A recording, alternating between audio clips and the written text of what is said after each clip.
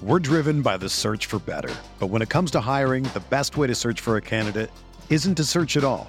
Don't search, match with Indeed. Indeed is your matching and hiring platform with over 350 million global monthly visitors, according to Indeed data, and a matching engine that helps you find quality candidates fast. Ditch the busy work. Use Indeed for scheduling, screening, and messaging so you can connect with candidates faster. Leveraging over 140 million qualifications and preferences every day, Indeed's matching engine is constantly learning from your preferences, so the more you use Indeed, the better it gets. Join more than 3.5 million businesses worldwide that use Indeed to hire great talent fast. And listeners of this show will get a $75 sponsored job credit to get your jobs more visibility at Indeed.com/Blue Wire. Just go to Indeed.com/Blue Wire right now and support our show by saying that you heard about Indeed on this podcast. That's Indeed.com/Blue Wire. Terms and conditions apply. Need to hire? You need Indeed. Okay, it's time to commit. 2024 is the year for prioritizing yourself. Begin your new smile journey with Byte, and you could start seeing results in just 2 to 3 weeks. Just order your at-home impression kit today for only $14.95 at Byte.com. Byte clear liners are doctor-directed and delivered to your door. Treatment costs thousands less than braces, plus they offer financing options, accept eligible insurance, and you could pay with your HSA, FSA. Get 80% off your impression kit when you use code WONDERY at Byte.com. That's BYTE.com. Start your confidence journey today with Byte.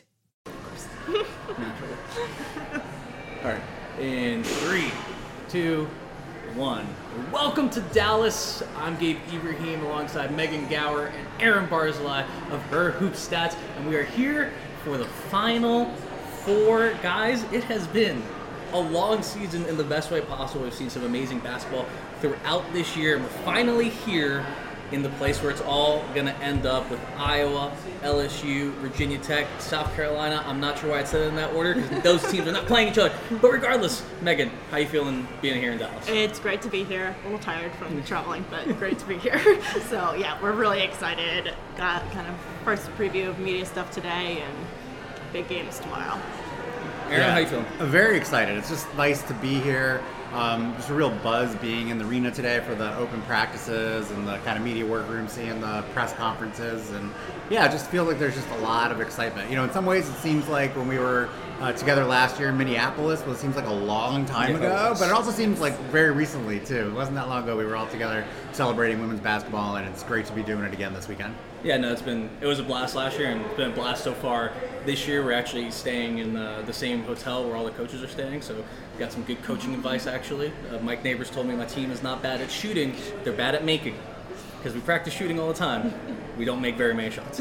You can mention the hotel. We should, we're looking for sponsors, man. Yeah, Marriott, come at us. Was it Sheraton? It's Marriott Bonvoy. Yeah, you might get some points out of this one. Oh, all right, hey, there we go.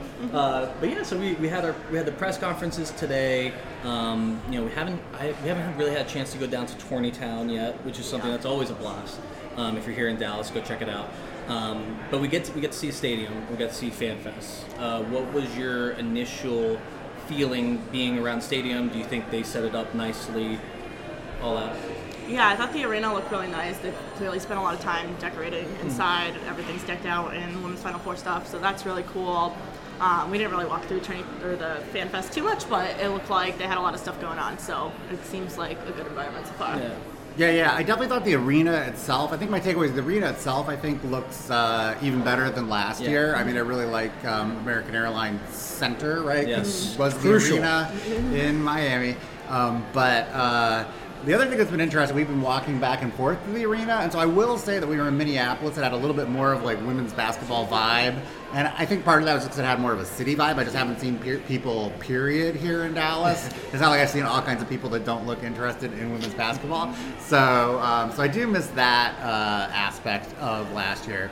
But I think, especially because, we got in on Wednesday, all of us, and so it's Thursday now as we're recording. I think more people are arriving. I think more and more fans will be there. So, yeah, it was awesome to, people were there, like, when I walked by at whatever time it was, 11 for the party on the plaza, I think it was called. And so I expect the numbers to just kind of swell. It was definitely, I don't recall last year that they opened practice for the semifinal game. So there last year, and I guess we kind of made the mistake of not sticking around for Caitlin Clark at Iowa open practice, because that was probably the most crowded one, I bet, of all. But there were definitely a lot of people there, I thought, today. Yeah, we went to LSU's open practice. We did not glean anything for their matchup against Virginia Tech. There was nothing notable that I put there at the open practice because they are not stupid. They're a very smart team. Yeah. We did get to talk to the coaches and some of the players, and we got some more insight into the games. I think we want to preview the Final Four games because they are tomorrow. They're tomorrow on Friday. So let's get into it. Let's start with LSU Virginia Tech. And I think that surprises some people because the marquee matchup is obviously Iowa, South Carolina, with the two best players in the country. But for my money, this LSU Virginia Tech game is the more interesting matchup in terms of the basketball that's going to be played, because these two teams match up well and match up in interesting ways. You have Angel Reese down low in the paint, who is a dominant big, and then you have another dominant big in Liz Kitley, who plays a very different style. And those two, maybe they clash, maybe they don't even match up against each other to keep each other out of foul trouble. And it becomes a chess match in terms of the coaches putting the other players in the right positions. So, Megan, when you look at this LSU Virginia Tech matchup, I mentioned the matchup down low, but there's so many little areas where these teams are similar. Where do you think the difference is going to be? I think it's really going to come down to which teams players outside of their stars have the bigger game. So for your LSU and Virginia Tech, you're going to have Reese versus Kitley in a way, and then you're going to have Morris versus Amor in a way. But what do they get from everyone else, I think, is going to be the difference in this one. I think it's going to come down to who gets more from everyone else on the court, and that's going to decide the game. Yeah, and actually Kim Mulkey mentioned that, right? She said that great players tend to, and say, let me get the right quote. I have it here. I have it written down. That I don't think great players ever stop each other. It usually comes down to those unsung heroes. So those unsung heroes for you would be someone like a LaDeja Williams or Taylor Soule? Yep, exactly. Those players. King for Virginia Tech hit a bunch of big shots for them against Ohio State.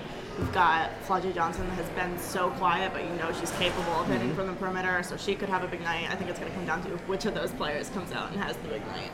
Yeah, and it'll be also interesting to see how the coaches use those players, right? Because you're assuming they're the ones that are going to be open. Yeah. You're assuming Kayla King is going to have more space than a Liz Kitley, especially with how Georgia Amor is playing right now. You got to think LSU is completely gearing up to stop her as a preliminary matter. And I like how Alexis Morris is kind of approaching this. And I think she's heard all that chatter about Georgia Amor, and someone asked her about it in the press conference, and she said, "Georgia's a great player. I'm a great player too. So how do you think that's going to go?" And so I love that attitude from LSU. And I think they've had that all year. But I also love the attitude from Virginia Tech that they've had all year. It's so different. And I just love this. Styles makes fights. This is the perfect fight for me. Aaron, what do you think is going to be a deciding factor? Yeah, I think it's interesting. One question that I was just looking on our site at the schedule is, the size of the crowd for Virginia Tech, and is this going to be the biggest crowd they've faced all season, right? Yeah. In contrast to, I guess, LSU. That South Carolina game was at South Carolina, right? So that's a little, it's not quite the same as being at the Final Four, but a little closer simulation, I think. So I wonder if that's going to help LSU a bit. It's hard to say.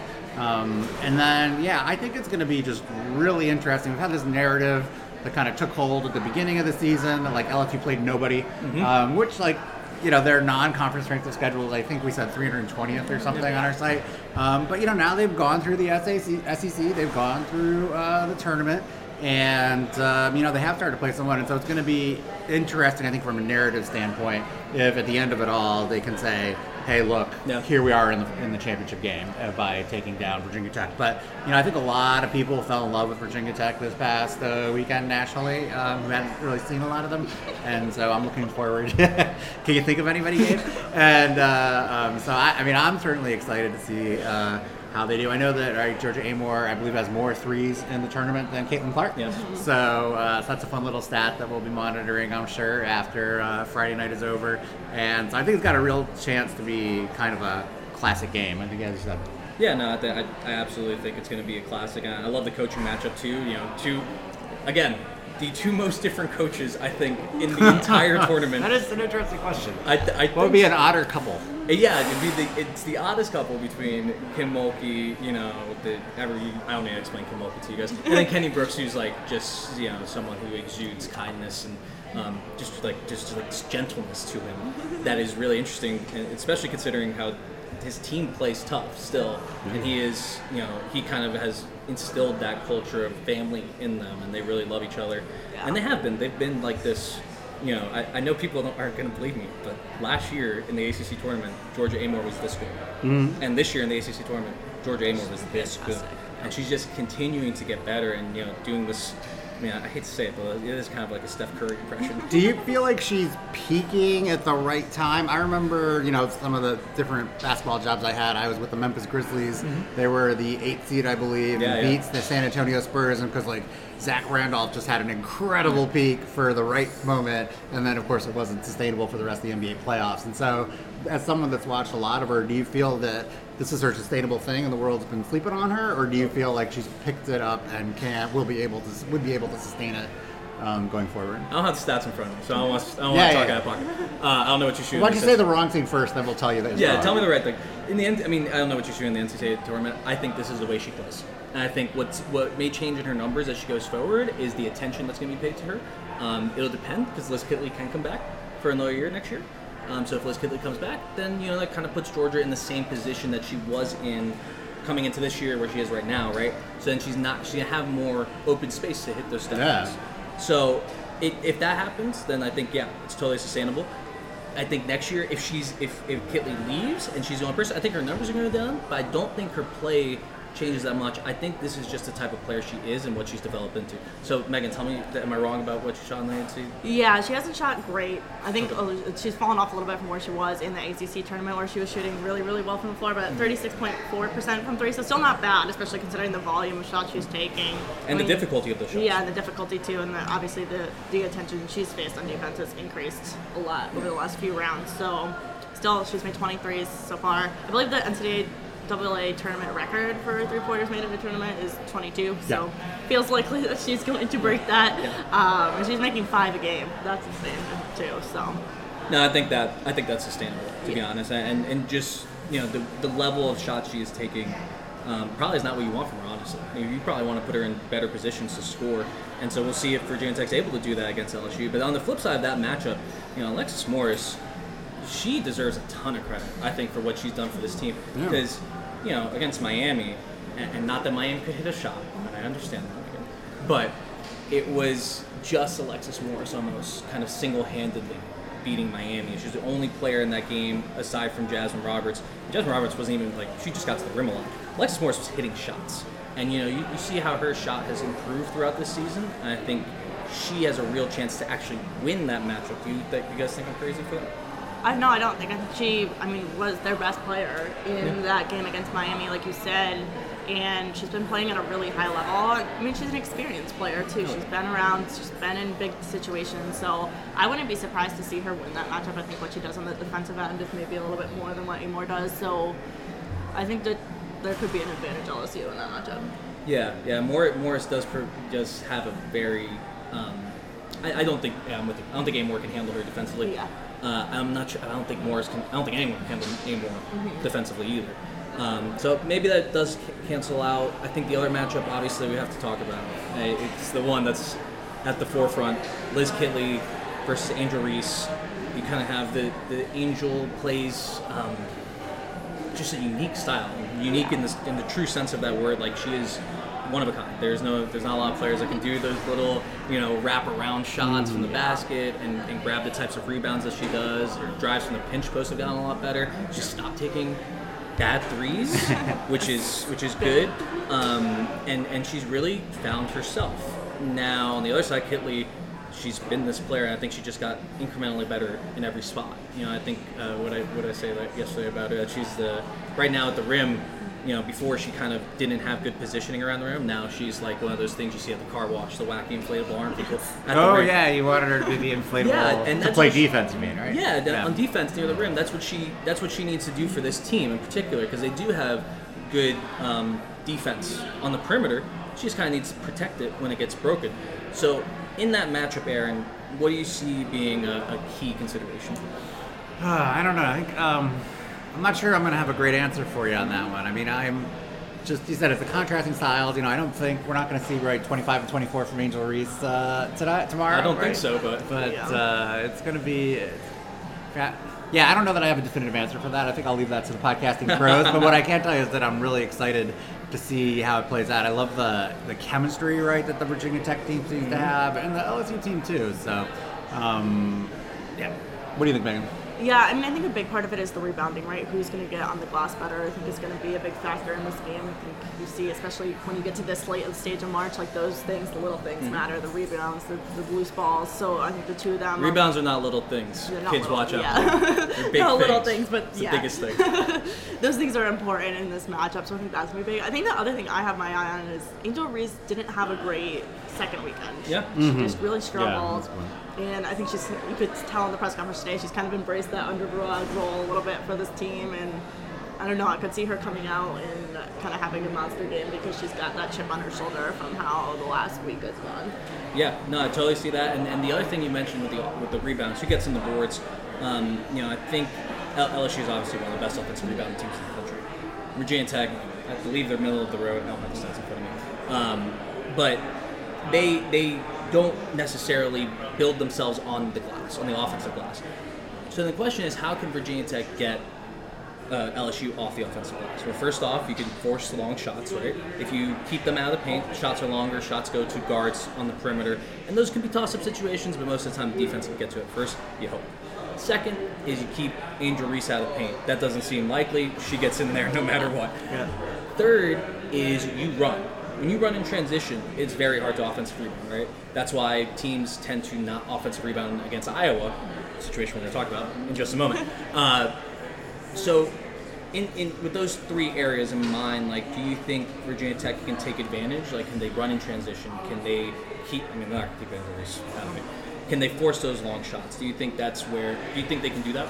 Yeah, I think to an extent. I mean, like, at this stage, like, teams are going to get some of what they want to do regardless of what you do. But I think, forcing long shots is key. I think we saw how much LSU struggled to score from the perimeter or really anywhere outside of the paint against Miami. I think that's going to be really important. I think Virginia Tech, they're also a really good defensive rebounding team. Fifth in the nation in defensive rebound rate on the season, so they're kind of uniquely positioned to keep them off the offensive boards a little bit more.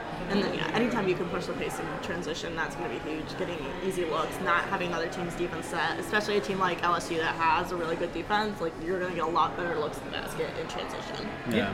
What do you think, Aaron? Yeah, no, and then similarly, like, letting George Amor do her thing, right? Yeah. I mean, we saw that on display right against Ohio State, but just kind of carve it up and, get the team moving, try to get the easy shots. Yeah, I think they have a lot of kind of supplementary talent or whatever you think the right phrase is that we were talking about earlier. And so, it's like, can players like Sewell or whatever really kind of maximize it, Virginia Tech. But, I mean, it's tough, right? LSU, I believe, is second in the country according to our stats at offensive rebounding rate for the season, right? So, I mean, that's why defensive rebounding is going to be key for Virginia Tech. No, it's going to be huge. And I think, the question is for LSU, like, can they offensive rebound only sending one person to the glass? Because that would be what you want, right? You want to send one person to the glass, have 4 drop back to prevent the break. But on the other side for Virginia Tech, you almost have a one-woman break. I was going to say, right? It's 4 enough to stop her. Like, you have a one-woman break, so if she gets out, and now we have trailers coming from, Soul coming on the 5-cut right to the basket. If we have Kayla King floating out to that corner, those are deadly players in those areas. Yeah. Like, it becomes very difficult to stop Georgia Amor without being past half court when she gets the ball, right? So I think that's going to be very interesting, and that's going to be something we can tell early. Is LSU sending bodies to the glass? And are they doing a good enough job getting back that they can even send one person to the glass? So I think that's where this matchup turns. We're going to talk about a lot of the same things when we talk about Iowa, South Carolina. But I do want to get a prediction because that's what I like to do. I will go first if necessary, but lead us. Okay, I'll pick. What's the spread here? Let's make someone happy. Yeah, I haven't looked that up. Hold on a second. I can look at what our spread is. I don't have the betting. I'll tell you my money line pick. I think my money line pick, who's going to win this game, I think Virginia Tech's taking it home. I think they have an advantage in terms of the the advantages, right? They can combat LSU's advantages more so than I think LSU can combat their advantages. I think the coaching is as close to equal as you can get when you're playing someone like a Kim Mulkey, right? You have Kenny Brooks, who's just so in sync with this team and so able to get them to execute. That I think that's not necessarily a big advantage. And then the other thing that Kim Mulkey actually brought up was the experience advantage in terms of Virginia Tech being an almost all senior team and LSU being a much younger I didn't hear that team. quote today. So I thought that was really interesting. I think that can help push Virginia Tech over the line. What do we have? Do we have a line there? Yeah, it's LSU is favored by 1.5 points right now. Give me Tech, baby. Yeah. Give me a Tech money line. Yeah, I agree. I was also going to say the thing that Kim Mulkey said about how they're all seniors, and it was so good. So they have just more experience, and I think when we're talking about like it coming down to the role players that are going to make a bigger contribution, having seniors and players that are just a little bit more experienced versus like in LSU's case, a player like Floyd Johnson that's a freshman, that's a really hard player to be relying on at this stage in the tournament. So I think that just favors Virginia Tech a little bit more, and that those players that you're looking to step up and make a big contribution are seniors and ready for that moment. I think one thing we should mention though before we get Aaron's pick is do you think depth's going to be a problem for Virginia Tech? They really only play 6 players. I think as long as you don't get in foul trouble, it's not an issue. I think this time of the season people have tightened their rotations a lot, especially in the Final Four. Like you're not, even teams that have a lot of depth, are you really playing more than 7-8 deep? Like no. You're not. So I think as long as you stay out of foul trouble, it's not a problem. If they get foul trouble, you have 2 people in foul trouble, it becomes a really big problem for them. So you're planning to praise the refs on Friday night after the games, as you always do? And the foul. I mean, LSU is one of the best foul drawing teams in the country. Yeah. So that'll be another crucial battleground. Hopefully, it doesn't come up. Not because I want Virginia Tech to win. Just I don't want it to come down to the refs, so I don't have to hear people talking about the refs. But so hopefully they keep it clean and they can play their 6 players, 6.5 players. Shouts to Taylor Guyman. Yeah, exactly. She got a little time, right? Yeah, she gets a little time. Aaron, what's your pick? Well, I'm going to be contrarian, so at least it'll be a good podcast, right? I'll take LSU, right? I think, clearly, as I just said, Vegas or the sportsbook, right, are favoring LSU. We've got LSU third in our Hoop stats model, and it almost feels like we're anti-narrative. It's almost like the conventional wisdom is that LSU's overrated, and so therefore we're all underrating them at some level. So I think it would be a fascinating storyline if it turns out, in fact, you can play an unprecedented non-conference schedule, as you pointed out, I remember, in January, February, and then still make the championship game.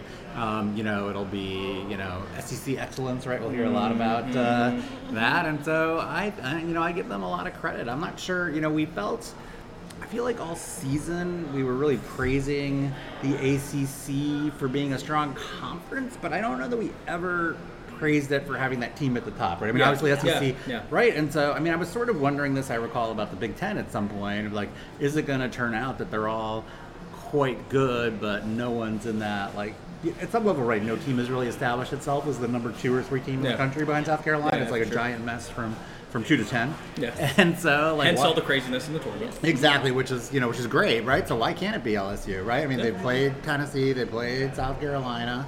And Kim talk about the experience, Kim Mulkey's been there, right? And so she knows how to motivate her team. So I think that since I think a lot of people are high on Virginia Tech, I'm gonna go the other way and pick LSU as a result. I'm just hoping it's a classic because I think these 2 teams can put on a real show and put on something that's going to be special for women's basketball in a different way than the game we're going to talk about now, which is Iowa, South Carolina. This is going. I don't think I'm talking out of turn. This is going to be the most watched women's basketball game in the history of the sport. Not only that, I predict it's going to have more viewers in the championship game. I think this could be the first time I don't have the data on all of it, but I would bet it would be the first time that a semifinal game had higher viewership than a championship game. I could see it having higher ratings than one of the men's Final Fours games, to be honest. Easily. Because there's not that the teams in there aren't marquee teams. Yeah. Except for Miami, obviously. We're not going to do it. We're not.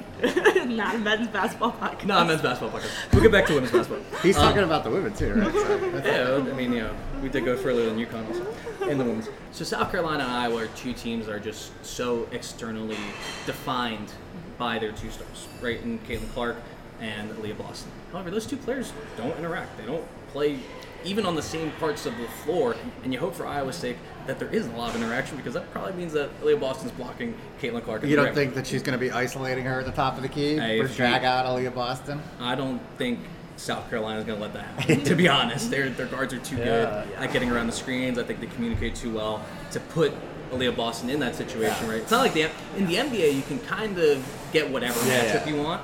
I think in college, especially women's, it's tougher to get those isolation matchups. It'd be great for Iowa if they could do that.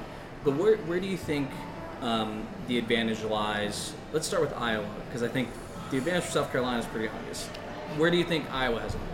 I think on the perimeter, which is also the obvious statement, but I mean their perimeter shooting, not just Clark, but the way Gabby Marshall and Warnock are shooting the ball right now. Kate Martin at times has been really, really strong, and it's probably South Carolina's one weakness is on the perimeter. Their perimeter shooting, it was good against Maryland, but generally not great. So I think that's the biggest advantage that Iowa has in terms of you're trading threes for two. That helps you keep up with South Carolina.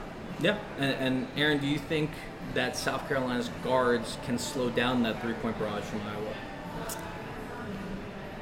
I think that in general, one of my fundamental beliefs, right, that kind of NBA analytics more so has shown is that like it's actually not about forcing teams to miss the three-pointers, but it's forcing them not to take it, right? So certainly like Caitlin Clark, I don't know how you stop her from shooting. She'll just step further back.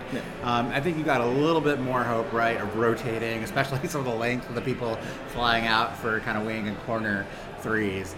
But I just ultimately, as much as I enjoy watching this Iowa team, as talented as I think they are, I just think ultimately we might get a situation, or I worry we'll get a situation kind of like the Maryland game, right, where like they're going to play really well to start, and then just like we've seen all season, South Carolina is going to wear them down. I do think, Iowa has the proverbial punter's chance because 3 is better than 2, right? And as I said, I think that if they can, as a collectively, not just Clark, but everybody hit threes, then they got a shot, right? Even if South Carolina has their way in the middle. So I do think that.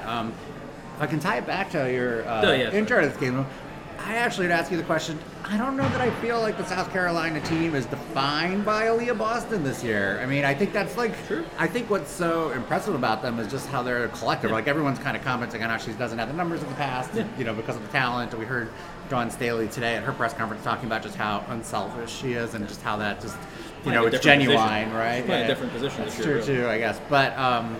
But yeah, so I think it's really fascinating that even though she's clearly the face of the team, it's not quite the same way as Clark is for Iowa. Yeah, I think externally, though, I think it kind of is. And I do agree with you, there's been more recognition for the other South Carolina players in terms of, for us, right? The people who are paying attention. You hear Nzai Cook, I think, is very famous. And, they have familiar faces to people who are not women's basketball fanatics. But I think, if you talk to a layman, you talk to my dad. Yeah. Okay? Let's start, Boston is in the Buick commercial, right? With the other, right? Isn't she? Yeah. If I call my dad to talk about South Carolina, I have always brings up how good Aaliyah Boston is, and I think that's just because of how the narratives are kind of presented. And so that's why I said it, defined externally. But I do agree with you. This South Carolina team is a really great collective, and when you look at how Aaliyah Boston has been playing, it is that it's indicative of how everyone else is playing. She gave up essentially her position that she's played her entire life to play next to Camila Cardoso, who is more limited in terms of what she can do. So Boston expanded her game. Yep. And the numbers, they're not as good, but that's what happens in basketball. That's how it works. She's playing 25 minutes a game, I think. Yeah, and so I just think, that selflessness kind of carries through the entire team. Yes. And they, you really see it on defense. And that defense, I think, is gonna be what carries South Carolina in this game, along with their offensive rebounding. So Megan, we can talk about offensive rebounding all the time. We can talk about a little bit, but you can talk about defense, you can talk about offensive rebounding, whatever. Yeah, I think something to note is if we go back to the first weekend and when Iowa played Georgia, and they did struggle to score some in that game, and I think that's probably the most similar thing we've seen in this tournament so far to what they're going to see with South Carolina. And South Carolina is still a much bigger step up from where that Georgia team is, but the Georgia team defense was very good, and we saw Iowa struggle, so I think that's something to keep an eye on in terms of they haven't necessarily had as much success as they're accustomed to having scoring against that type of team. And then the rebounding too. I think we talked about going into this tournament how much better Iowa had been on the defensive glass, and they have been better this season for sure. But I think we've seen them struggle with that a little bit in this tournament against Georgia and against Colorado. They had, I think, 2 of their four worst defensive rebounding performances of the season so far. So they've struggled when they've played teams that really emphasize the offensive glass, which they haven't necessarily seen in conference play as much. So I think that's something to keep an eye on. I think they could really struggle on the glass against South Carolina, which everyone does. So not really a knock on them, but I just think that area in particular is going to be really hard for them. Well, and the speedy guards on both those teams you mentioned, that kind of made a difference too, because now you can offensive rebound and get back, which is what we were just talking about in the last game. Like, if you can do that, then you're going to take away a lot of transition opportunities from Iowa, and Iowa is built on that transition. Do you think, Aaron, South Carolina's defense has an answer for that transition game from Iowa? Yeah, I think their defense has an answer for everything at some level, right? So I think that they are very well coached, and they've just got so much depth, right? And so I just think that they're gonna be, Dawn Staley is gonna make sure they're getting back, right? And if they don't get back, she's gonna get someone else in, right? Yeah. And so I think that's they'll get back. Yeah. I'm not worried about that at all. Yeah. I think that, and it's not just getting back though. It's getting back, communicating, finding a body. And I think those 3 things are just crucial in transition defense, because especially against Caitlin Clark, you have to find her before half court. If you find her at half court, you're done. And not just her, but also her targets. I remember I just saw Debbie Antonelli tweeted out like a little video thing she did when she was doing an Iowa game earlier in the season, and Clark was talking about she really likes to make that diagonal pass, I think, cross court in the transition across half court, and so I think that's really the key. And so that's why I think that the puncher's chance, right? If Iowa's shooters can kind of run in transition, get off the threes before the half court defense is set. I mean, that's what they're going to have to do, and South Carolina knows it, right? Yeah, and the matchups themselves are going to be interesting. I mean, you don't cover Caitlin Clark with one player, period. No team. And these guards are some of the best defensive guards in the country. They cannot cover Caitlin Clark one-on-one. They will get beat if that's the case. But I think their communication in that they're the best communicating defense in the country, from what I can tell. You hear them talk when you watch them play. You see them talk. You see them move as if they are communicating. So I think that's going to really benefit them. But the matchups too at the guard position are going to be interesting, because you're probably assuming it's going to be Bree Beal as the primary. But then Zia Cook and Kiara Fletcher, they're both going to be picking up Clark at times. Do you see any one of those matchups being favorable either way? I'm guessing which one can Clark beat more often? Yeah, I mean, I think Zaya's probably their second best defender on the perimeter, so I would say that you probably will see her help more. But I could also see the way I was playing right now, that I'm kind of focusing on maybe do you try to shut down Warnock and Marshall. Yeah, Marshall. More too, because I think that's Caitlin Clark still can't beat South Carolina by herself, right? Other people have to contribute. Yeah. They're going to be able to limit Czinano a lot, I think. There was she commented on that, so I commented about that. There was a question on the press conference today, and she said that really Coach Staley had been emphasizing that's not just about 1 or 2 players, which is kind of what the question was about. That really it is about all 5. So I had the sense that probably that's going to be the strategy at some level, is let Caitlin Clark be Caitlin Clark, and she could have a 40-point triple-double, and those 45 points. This Czinano maybe gets 18, and you're at 58, 65. I don't even think Czinano can get to. I mean, it'd be really tough for her to get to 18. I think she's going to have a rough game. It's going to be a challenge. Yeah. And she's going to have to find ways to contribute. And I think that comes on defensive glass. But, she is going to have to – her best possessions often are when she just gets the heck down court. Unfortunately for her, she is now playing someone who is both bigger and faster than her in Aaliyah Boston. And Aaliyah Boston can get to the offensive glass, and she can get back. And if Aaliyah Boston's get back, guess what? I'm guessing Victoria Saxton's back there. I'm guessing Camila Cardoso's already back there.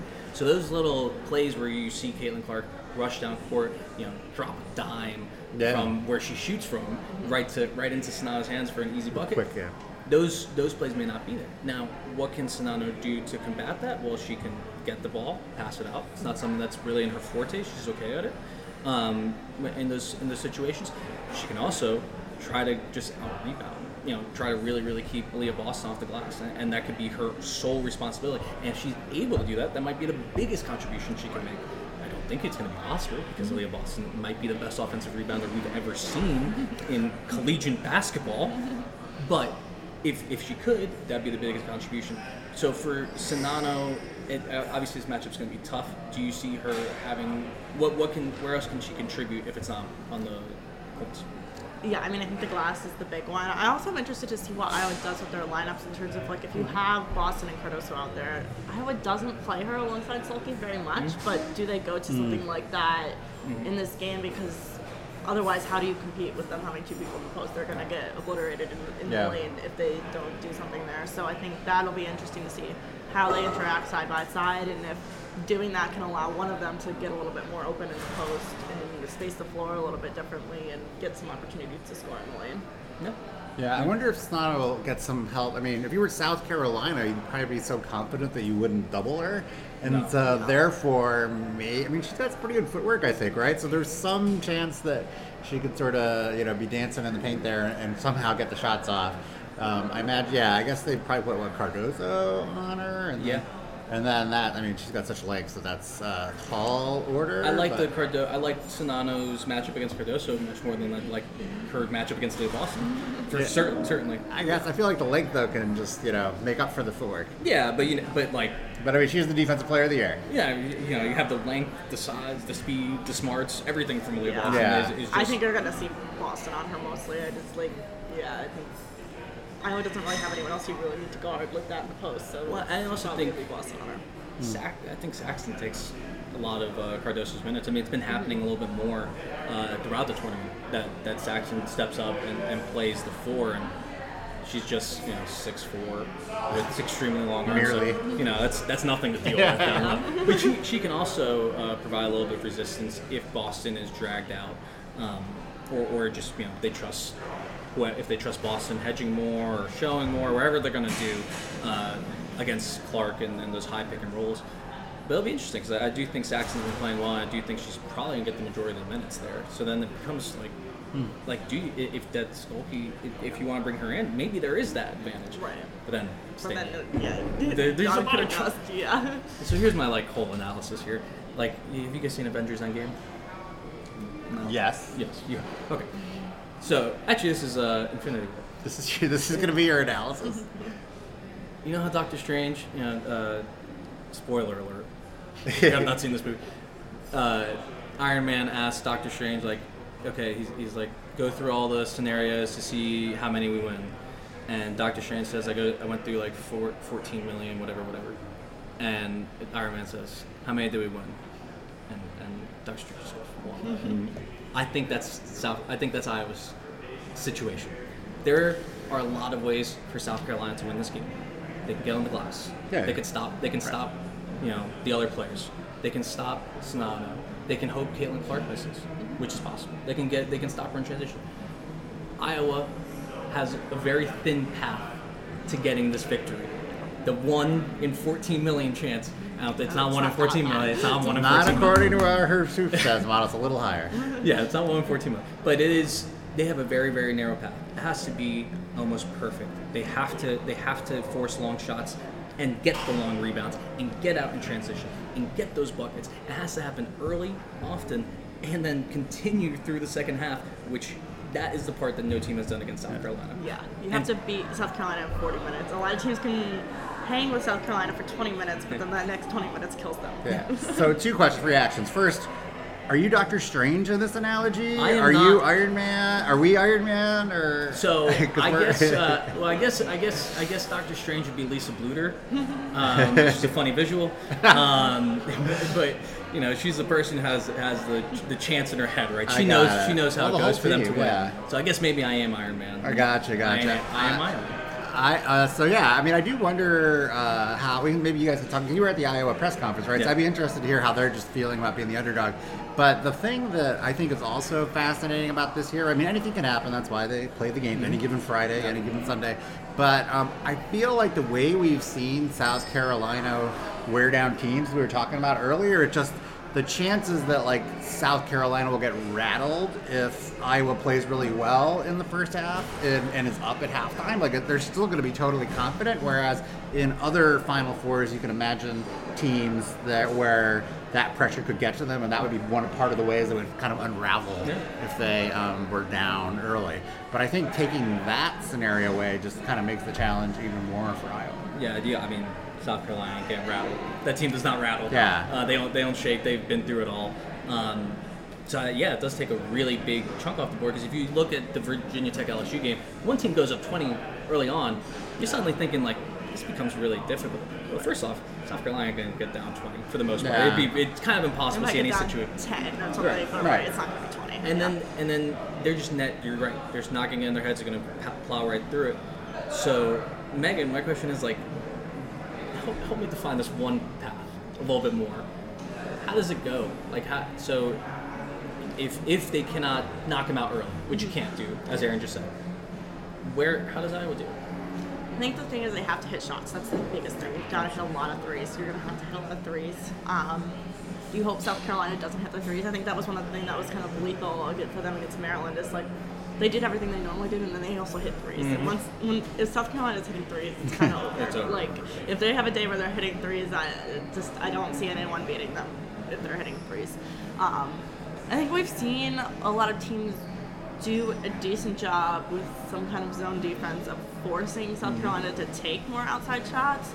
But I think that's something I was going to try to do as well. I think the more you can force South Carolina to have to take shots on the perimeter or in the mid-range, the more success you're going to have in guarding them. I think we saw at UCLA did a really good job of it. They didn't hit shots on the other end to do anything, but Maryland did pretty good. Yeah, Maryland did a pretty good job of it. So trying to force them to have to score outside of the paint is going to be really important. You've got to do that.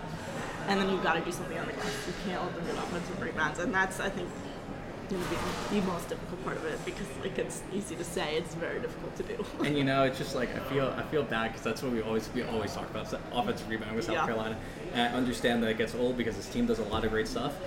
They're very well coached. They do great stuff, but they are the best offensive rebounding team in the history of the Her Hoop Stats recording. Right? Yeah, their offensive rebound rate was 48%. I forget what it is. It went down too from earlier in the season. Yeah, it was like 49% over 50. So yeah, they're just incredible at it from an offensive rebounding rate standpoint. They don't play at the highest pace. I think their offensive rebounds per game is not as high as some other teams, but it's unbelievable how many they pulled out. Well, and their offense actually does. They score a lot of fast break points. Mm-hmm. So it's not like their offense is. I think teams try to slow it down because, if you make every possession more important, you kind of have a better chance. But yeah, I just think that offensive rebounding, it's a killer. It's a killer for every team. And then not only the offensive rebounding, it's when you give up an offensive rebound and you foul because you gave up the offensive rebound, and you're coming back down and you charge, and then you got 2 fouls and your coach keeps you out for the entire second quarter and you go down 8 and then there's no answer. Never mind. No, I'll talk about that game. But I think that, if it comes down to the glass, it's a big problem for Iowa. They have to make it about the 3-pointers. They have to make it about the pace. And if they do that, they do have a chance. And we have given Iowa their proper chance. I think it is time to make a pick. I made the first pick last time. I'm going to Aaron this time. Okay, yeah. I mean, you'll be shocked to hear that I'm going to pick South Carolina. I don't think we're going to have much dissension on this one. What's the spread here? Do you know? It was 11.5, I believe, when I checked it out a minute ago.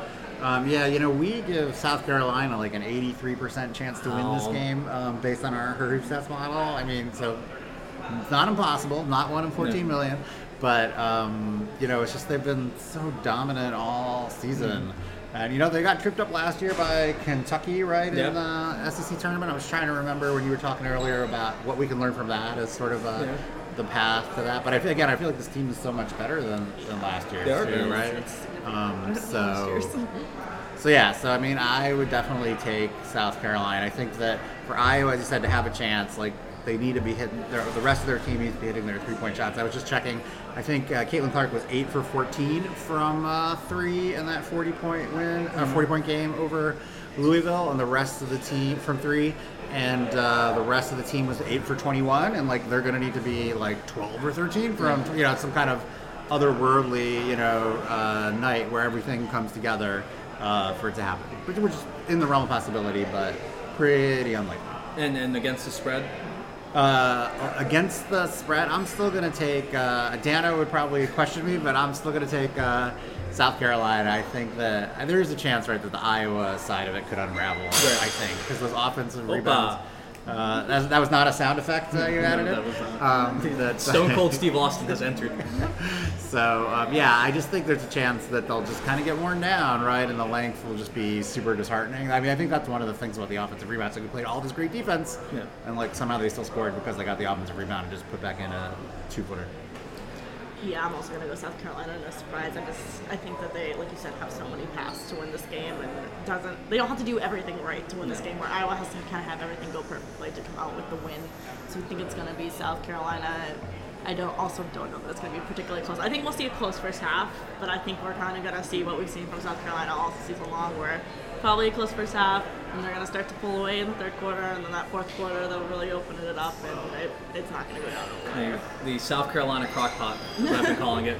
I can't believe you guys aren't familiar with that story. I was practically yelling at my phone about the lobster boiling and the Oh thing. yeah, I didn't know about that. That one was I don't know. Well, I was tripped up with a frog. Yeah, I knew about lobsters, but we were talking about frogs. Yeah, I was but like, I why feel are like we it's the same boiling a thing, frog? yeah. Well, the way Calvin said it was also like there's a boiling frog somewhere. Yeah, it wasn't very clear. It was also midnight, so That is brain true. capacity low. I still like my crock pot more because I just think that's really just they build up the pressure, and then by the end you're a soupy mess. Like you are just beat down by the end of the game. So I agree. I have to go South Carolina. I would love to be different. I don't think it's gonna happen. I will also go South Carolina against the spread. I agree with you, Aaron. And I agree with you, Megan. Like, I don't think this gets close at the end just because of it. And it's not anything against Iowa. It's not anything against Caitlin Clark. It's not anything against, her winning the award or whatever. It's just South Carolina is that good. Yes. They're one of the best teams we've ever seen. Megan, I know we can talk about UConn, but South Carolina is one of the best teams we've ever seen. I think this team is so together. They're so ready for this moment that I think it's almost impossible to think of them losing either game. Honestly, spoiler alert for our next podcast. Just hard to think of that. I thought we did a great job with the thought exercise. It's definitely possible. Yes. It's just hard to believe that it will really happen. I love that we gave all the reasons that Iowa could win, only to pick Iowa to lose. Testament to what Don Staley has built at South Carolina. That's how you do it. Well, it feels like we're wrapping up, so we've got a lot of... Is that true, Gabe? Yes, we are wrapping So up. I would say, I don't know, do we want to talk today, or do we want to save for a future podcast? Are we going to do the whole topic, is South Carolina ruining college basketball? Let's you have any tomorrow. opinions, Megan? Tomorrow or Sunday. Let's make sure they win first, because now it's going to sound real dumb. Let's make sure they win the whole It's thing. just so ironic. People have said that for so long about UConn, and now it sort of feels like it's flipped. Great teams don't ruin the sport. No. Absolutely They not. make it better. And They make I think- everyone else better. And you look at it too, it's like, look at how good the other teams are. When no offense to UConn, UConn didn't play as many great teams in their Brandon Stewart run as this South Carolina team has played, and teams that are going to go down in our memories in terms of being those great teams. This Caitlin Clark Iowa run, regardless of what happens tomorrow, is legendary. I think what Virginia Tech has done, that's forever for Virginia Tech. That's the thing we're going to think about with Virginia Tech is this season. LSU, same sort of deal. Like, this is something that's going to live in the halls of their program, a great program. So it's just like South Carolina, what South Carolina is doing is just so impressive, and they are not ruining the sport. They are crazy. But we will have that debate if Maybe they win we the can tee it championship. up. We can tee it up. Yeah. So, If they win the I just championship. want to hear the UConn fans weigh in on that one. We'll see how they're feeling once they lose to Miami in the men's Final Four. That's right. You guys are going to be... Yeah, Gabe and I probably won't be speaking but Sunday. It's going to be me and Dano and Calvin. We'll have to do a podcast. And Megan and I angrily staring at each Yeah, other. you won't be sitting next to each other at a minimum that Yeah, time. at least we're not driving together. That was the original plan. And quickly thought better of it Going because to be Megan would a kill me. basketball weekend for the two of you. It's pretty cool. It's an amazing time. It's an amazing Yeah. time. But we got a lot more basketball stuff to do. Got some people to hang out with. We got some more Her Hoop Stats people. As I'm looking behind the camera, I see Adam. But we're going to be here all weekend trying to do daily podcasts, so keep it locked right here on the Her Hoop Stats podcast feed or on YouTube. Hope you subscribe, give us likes, comments, all that stuff. Really helps if you're enjoying the podcast. And if the audio quality, I should have mentioned this a lot earlier. If the audio quality is a little wonky, it's because we're recording in the lovely Marriott Bonvoy Lounge, and the acoustics are not necessarily what we're used to. So thanks for joining us, and we will talk to you guys tomorrow. Have a good one. Support for this podcast and the following message come from Corient. Corient provides wealth management services centered around you. They focus on exceeding your expectations and simplifying your life. Corient has been helping high achievers just like you enjoy their lives more fully, preserve their wealth, and provide for the people, causes, and communities they care about. As one of the largest integrated fee-only registered investment advisors in the U.S., Corient has deeply experienced teams in 23 strategic locations. Corient has extensive knowledge spanning the full spectrum of planning, investing, lending, and money management disciplines. Leverage Corient's exclusive network of experts to craft custom solutions designed to help you reach your financial goals, no matter how complex they may be. Real wealth requires real solutions. For more information, connect with a wealth advisor today at Corient.com. That's Corient.com. Corient.com.